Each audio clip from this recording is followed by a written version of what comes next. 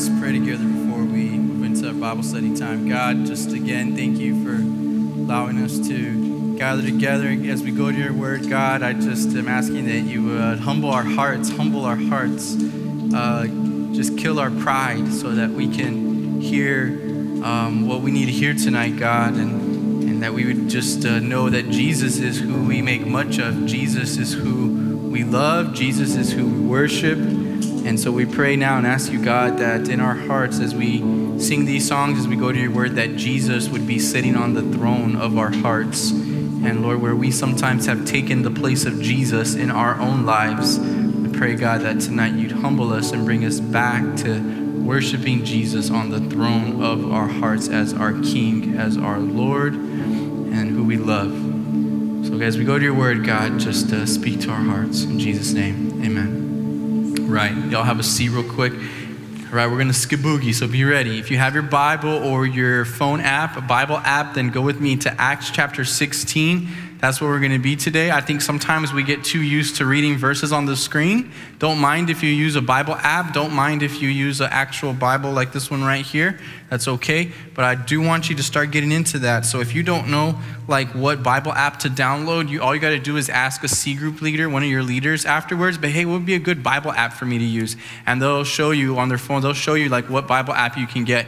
But listen, let me just say this, every single one of you has a phone. You definitely should have the Bible as one of your apps, all right? So that you always have God's word with you every single place that you take your phone. Now, I was gonna say that you go, but every single place that you take your phone, all right? So we're gonna be in Acts chapter 16 today, and we're gonna move fast. So, the gospel changes everything, and that's what we've been talking about. We've been talking about how the gospel moves us from death to life, and that's a big deal, to be dead and to be made alive in Christ. We've been talking about how the gospel moved us from freedom, and it moved us to freedom, and now we can live by the Spirit. We can do what God wants us to do because the Spirit of God lives inside of us. So everything that God wants us to do, that he calls us to do, he gives us his Spirit so that we can live out all that God wants us to do. And then last week we asked this really hard question. We said, how has the gospel changed you? How is the gospel changing you? And we looked at this awesome story of this guy in the Bible named Saul, who was somebody who hated followers of anybody remember? The way, followers of the way, Jesus. He hated followers of Jesus. Even though Jesus was gone, Jesus had already died and resurrected. The people that were following Jesus, the early church, the new church, he hated them and he wanted to see them persecuted and dead. And God got a hold of him. You remember the story last week? This blinding light on his way to Damascus, and he's blinded. And Jesus says to him, Saul, why are you persecuting me? Why are you after me? Why are you messing with my people? And Saul, through this crazy story we looked at last week, moves from being somebody who hated people who followed Jesus to being a follower of Jesus. And that was last week's story. We don't have time to get into all the little details because we covered it last week. But today we basically have one point. There is one thing that I want us to remember, okay? And we're gonna go back to the life of Paul, this dude in the Bible named Paul. Y'all have a seat, okay? There's a lot of movement in here, and I only have about 10, 12 minutes, all right? So just grab a seat somewhere. I know I gotta go to the bathroom too, all right? So here we go, all right? So you guys are like, this guy's weird. Why did he just say that? All right, my daughters say the same thing, okay? So don't worry about that, you're not alone. There's one point tonight that I want us to remember. And since there's only one point for us to remember tonight, like I need you to really focus in and not zone out on me, okay? And it's that when the gospel changes you, okay, I'm gonna say it again, okay? When the gospel changes you, God begins to impact other people through you.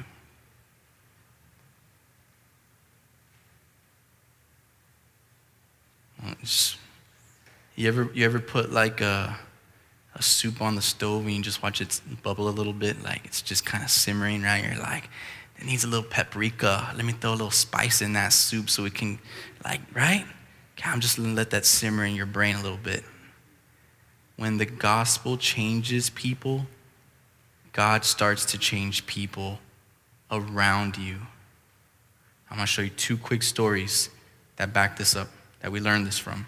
The first one is in Acts 16, verse 16. So after Saul was persecuting Christians and became a follower of Jesus, he got a name change. Wouldn't it be cool if when you became a follower of Jesus, God was like, how am I change your name, bro? You used to be Marcus, now your name is, I don't know, you guys can think of a name for me, okay? Make it good, all right? The point is simply this, is that Saul is like, he gets a name change. God says, now you're Paul. Okay, so every time we say Paul, we're talking about that same guy we learned about last week. Okay, so here's how the story goes. Paul becomes a follower of Jesus Christ. Then he starts going and planting churches all over the region and begins to travel the world, planting churches and preaching the gospel of Jesus Christ. He begins to tell people what he knows of Jesus and his experience with Jesus. That's where we land today. It's in this place. Verse 16 says this. It'll be on the screen if you need it. Hopefully you're following along in your Bible, all right? This is what it says. Once as we were on our way to prayer, a slave girl, that's the first character in our story, there's this slave girl, and she met us, and she had a spirit by which she predicted the future. So this slave girl, she belonged to some people, she was a slave, and she was able to predict the future because she had this evil spirit that was possessing her. My Bible says the spirit of divination, meaning she could speak to dead people, right? She made a large profit for her owner's fortune telling. So imagine being a slave and you have a spirit that possesses you and your owner's bank, because people come and they say, we want to talk to your slave girl so she can predict the future. And your owner say, yeah, you can talk to her, but it costs $100 an hour. Now it doesn't tell us how much it costs. It just says that her owners made a lot of money off of her. Okay, and then it says, as she followed Paul and Silas, the two guys that are together around, she starts yelling.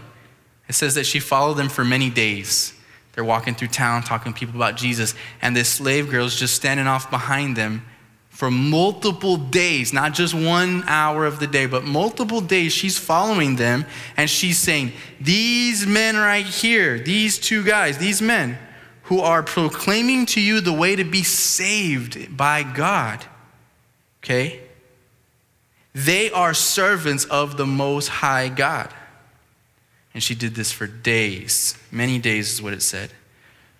So she knows that these guys are coming. They're speaking truth. She knows that the God that they are proclaiming is the one true God. And she follows them around for days and days. And finally, Paul, who used to be Saul, remember? The dude who hated Christians now is a follower of Jesus. Now, Paul, he turns around to her. It says he was greatly annoyed. He was like, man, we need to shut this girl up already. She's got this evil spirit in her. She keeps calling us out. They're followers of Jesus. They weren't being secretive about that, okay? But this is what happens. He turns to her and he says, I command you in the name of Jesus Christ to come out of her. And he's not talking to the girl. Who's he talking to? The spirit. He's talking to the spirit that is inside of her. He says, spirit that is inside of you, you need to come out of her immediately. And he says, in Jesus' name, come out of her. And the spirit came out of her right away. Imagine what was the change that she went through at that moment. At that moment, there was a change that happened because the spirit that was possessing her left her. Now the owners, they flip out. They're freaking out because now they don't have a way to make money off of this slave girl who they were exploiting. They were exploiting her. And here's the point. Listen, one point today. Here's the point. The gospel changed Saul's life. The gospel changed his life completely, and now he's Paul, because that's what the gospel does. It changes people's lives. The gospel changed Paul's life forever, and now God was using Paul to change this girl's life. Now, Paul wasn't changing her life. The God that Paul served was changing her. But God was using Paul in that moment, because that's what happens. When you know how the gospel has changed you, other people around you start to be impacted too. Now, the owners of this girl, they're pretty upset. So they rally up the religious people and the leaders of the town. They get Paul and Silas, and they beat him because of what he has done. They beat him, And they took him and they threw him in jail. And this passage in the Bible that we're reading says that they didn't even throw him into jail. They put him in the middle of the jail, the deepest part of the jail that you could reach, so that you can never escape. And they chained their hands, they chained their legs. They were chained in the inner part of the jail. That's where they were. Beaten and just kind of messed up there, sitting there in the dark. Now this is where we get to the second part of our story. That's the first story. The second one is this. Verse 25 says, about midnight, Paul and Silas were praying and singing hymns to God, and the prisoners were listening to them. Imagine this for a second. These two dudes, they see this girl who has an evil spirit in her freed. She's freed. They get beaten and thrown in jail because they did that good thing. All right? Now, they're sitting in a jail cell. It's midnight. They're chained, and these dudes aren't like, God, where are you? Why did you forget us? They're not angry at God. They're not saying, God, we're doing your work, and here we are in jail because of you, God. I thought you cared about us. Forget you. No, they're sitting in jail, their arms bound, their legs tied, in jail, in the dark, and what are they doing? They're singing to God. They're like, man, we're in jail. God, you're good. We love you, God. We love you, God. And it says that the prisoners around them, sitting in their misery, because they're in prison too. By the way, prison isn't a happy place, just in case you thought it was. They're listening to them sing, because when the gospel changes you, other people around you are impacted. Does that make sense? You all tracking with me? There's only one point today. Okay, it says they're singing hymns to God, and the prisoners were listening to them, and suddenly there was such a violent earthquake that the foundations of the jail began to shake, and immediately the doors were opened, and everyone was like, snap, let's get out of here, right? It's our chance. God's freeing us. No, that's not what happened. It says everyone's chains came off, and when the jailer woke up from the earthquake and saw that the doors were wide open to the prison, standing open, he drew his sword, and he was ready to knife himself. He was going to kill himself since he thought the prisoners had escaped. All the prisoners are listening to Paul and Silas worshiping God in the prison, unjustly arrested. They didn't do anything wrong. And God uses this earthquake, sends this earthquake to shake open the jail and to shake off the chains that are binding them. And the jailer who's responsible for every one of those prisoners and at the expense of his own life, if he loses a prisoner, it could cost him his life. He says, when they hear that I have lost all of these prisoners, they're going to kill me. And he thinks that it would be better to kill himself. So he takes his sword and he's about to kill himself. But verse 28 says, but Paul called out in a loud voice, do not hurt yourself. We're all here. We could have run away. He says, don't harm yourself because we're all here.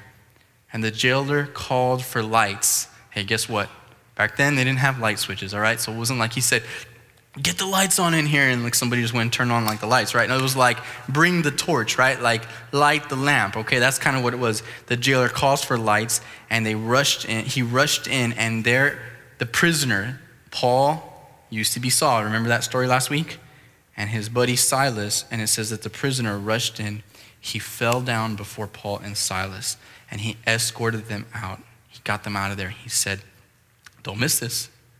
The key to the story. Sirs, what must I do to be saved? From Saul to Paul, the gospel changed him. And now God is using the gospel change to impact people all around him. The story gets pretty sweet. Paul and Silas said this to him, believe in the Lord Jesus Christ and you will be saved, you and your household. And they spoke the word of the Lord on him along with everyone in his house. So the jailer's entire family, his entire household gets to hear the gospel because of this event. He took them the same hour of the night and he washed their wounds. Remember they were beaten sitting in jail at night? So the jailer is cleaning them up now. He's washing their wounds. And right away, he and his family were all baptized. Okay? We're almost done. He brought them into his house. He put a meal in front of them, and they rejoiced because he had come to believe in God with his entire family. Do you see this impact? Sitting in jail, instead of saying, God, you've forgotten us. We're here, God, because we're doing your work. They're just worshiping God. It's God, if you have us in jail, we love you. We're going to love you in jail. And God says, I know. And I'm going to use this to impact people around you. He sends the earthquake. They're free. The jailer's like, oh man, I lost them. I'm going to kill myself. Paul and Silas are like, no, don't hurt yourself. We're all here. And the jailer's like, I want to know this Jesus that you love. And he says, come to my house, meet my family. And they were all baptized, and they all began to follow Jesus. Why? Now listen, when the gospel impacts people, it begins to impact the people around that person as well. When the gospel changes you, whoever you are, when the gospel changes you, it starts to change and impact people around you. The gospel changes everything about our lives. That's what we've been learning about for the last 3 weeks now. This is the fourth week. The gospel changes everything about our lives. This gospel is no less powerful today than it was in this story. So the 2 stories we just looked at today, God still does the same kind of powerful, life-changing things in people's life. So some of y'all have been going crazy on Instagram and Twitter. I've seen you. You're all talking about Kanye. Oh, Kanye this, Kanye. Oh, Kanye loves Jesus, right? Everybody's going crazy on Twitter, all right? So in case you don't know what we're talking about, so Kanye, famous billionaire, by the way, hip-hop, rap artist, been around for a very long time now. Married to Kim K. Okay. This week, Kanye drops his first Christian album, and he begins to be interviewed by Jimmy Kimmel and all these late night shows on all these very famous bloggers and people like that, all right? So, and what Kanye is saying is that he's a changed man, that over the last year, he has come to put his faith and trust in Jesus Christ as his Lord and Savior. And I've been following people's reactions on Twitter, all sides. People that are Christians, some of them are like, nah, it's not real, like very skeptical. And I thought to myself, reminds me of last week's story with you guys. When Saul came to Jesus, many of them were like, dude, that guy's dangerous. I'm not talking to him. He's not a brother yet, right? Okay. People that are not Christians were like, with Kanye, were like, dude, this is crazy. This is so, like, what's he doing? He's just trying to make money off the Christians. He figured out that the Christians have money, and he wants to make money off the Christians now. So they're kind of pushing him away too. And then you got like some Christians that are like, oh, this is so awesome. Like, this is amazing. Like, okay, and let me tell you, like, my whole purpose of bringing this up is not to make any kind of judgment on whether or not Kanye is being sincere about what he's proclaiming. What I do know is this, is that I've listened to his new album, Jesus is King, about, I don't know, I'm not even joking, you can ask my wife, I get a little obsessive about new things. And so I'm probably on the 12th or 13th go around of listening to his new album this week, Jesus is King. I get obsessive with lyrics and what they mean, and I want to hear it again, and when he said, so I'm like just really digging in, what does this mean? And I will tell you this, is that if the words that Kanye is singing in his album, Jesus is King, if that is a sincere proclamation from his heart that Jesus is his King now, then he's a brother in Christ. And I think that for many Christians and non-Christians, they're so skeptical. They don't want to believe that this is true. Like, it's not possible. And some of your lives are like, oh, that's awesome. That's not that big of a deal. But those of you who are like really into music and you understand what this means, maybe he's a little old for some of you. I had a student who graduated from here who is like doing some DJ stuff now, and he's like really taking off and doing fun stuff. And when I threw something up on my Instagram this week, he said, from Yeezus to worshiping Jesus, what a crazy time to be alive. Because anybody who knows the history would say, like, I never would have thought like that this was going to come to pass, come to be. You definitely should check out the album. And here's why, okay? I'm going to tell you why. If the album, Jesus is King by Kanye, is a sincere proclamation from his heart, it's real, it's authentic from his heart, then what you are witnessing is exactly what I mean when I tell you that the gospel changes everything. See, I really believe that the gospel changes everything. That's why we've spent 4 weeks on it now. And this is a very timely thing for you to see that the gospel really does change people. One of the interviews with him was like, are you ever going to sing your old music again? Like, man, he made you billions. Are you ever going to sing that again? He's like, yeah, well, I'm going to grab some of the beats that we used to do in my old music, and we're going to put new lyrics to it. I'm not singing the old lyrics anymore. And he said, and people were saying like, oh, that's not even in rhythm, when that doesn't even rhyme. And he's like, well, I don't care. Jimmy Kimmel asked him, are you like a Christian rapper now? And he said, well, I'm kind of a Christian everything now. Now, let me tell you, I promise you the days ahead, you are not going to see Kanye live out a perfect life. He's going to make mistakes. He's got an incredible past like you and I do, of flesh. But like we saw a few weeks ago, when you are living by the Spirit, you have the power to leave your past behind. So that's the situation here we got in our hands. And I want you to check out the album, Jesus King, because I think that what you're witnessing is a modern day example that the gospel does change everything. This isn't just come, hey, listen to Mark. It's like we believe that wholeheartedly. The gospel changes people's life. It's changed mine. So I'll throw the same question I threw out last week. How has the gospel changed your life? Now, I got to throw a little disclaimer in there, because some of you are going to go home and say, Mom, Dad, Marcus said that I should listen to Kanye. Your parents going to be like, what? What? You'll be like, yeah, Marcus said like Kanye's a Christian now? Like Jesus has changed all his music on Spotify magically, and it's all Christian. I'm going to go listen to Kanye. And that's not what I'm saying, all right? There's a lot of Kanye that you should not be listening to, okay? In fact, when I listened to Jesus King, like the very last song, I was like, thank you, Jesus, that was so good. And then boom, the next song came out. I was like, oh man, Spotify, you just keep going. You don't stop. I forgot to hit repeat on this album, all right? So I'm not whole endorsing everything that he's written. Obviously, this is like one album out of like I don't know, he's written like maybe 13, 14 albums now, okay? So my point is simply like just take it at face value, start with the new one, and realize if this is genuine, authentic, then like, man, this is like pretty powerful stuff. And I think you're witnessing something. And what I want you to know is this, okay? And then I'm done. My time is up here, all right? What I want you to know is this, is that we believe that God's word is relevant today. Some of you think God's word is like this outdated thing from the past. No. Like it means something, and God's word does something powerful today, like right now. And we're witnessing that all around us. Let me pray. You guys get out of here. God, I want to thank you for tonight.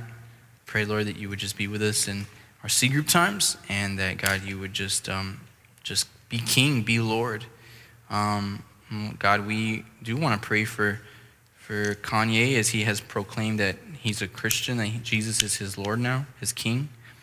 And God, we know that he's going to face a lot of battles in his life ahead. And I pray, God, you would surround him with people who love him and will disciple him in truth, that he would be a light in a very dark culture that needs truth. Thank you for tonight, God. We thank you for the way the gospel has changed us. In Jesus' name, amen.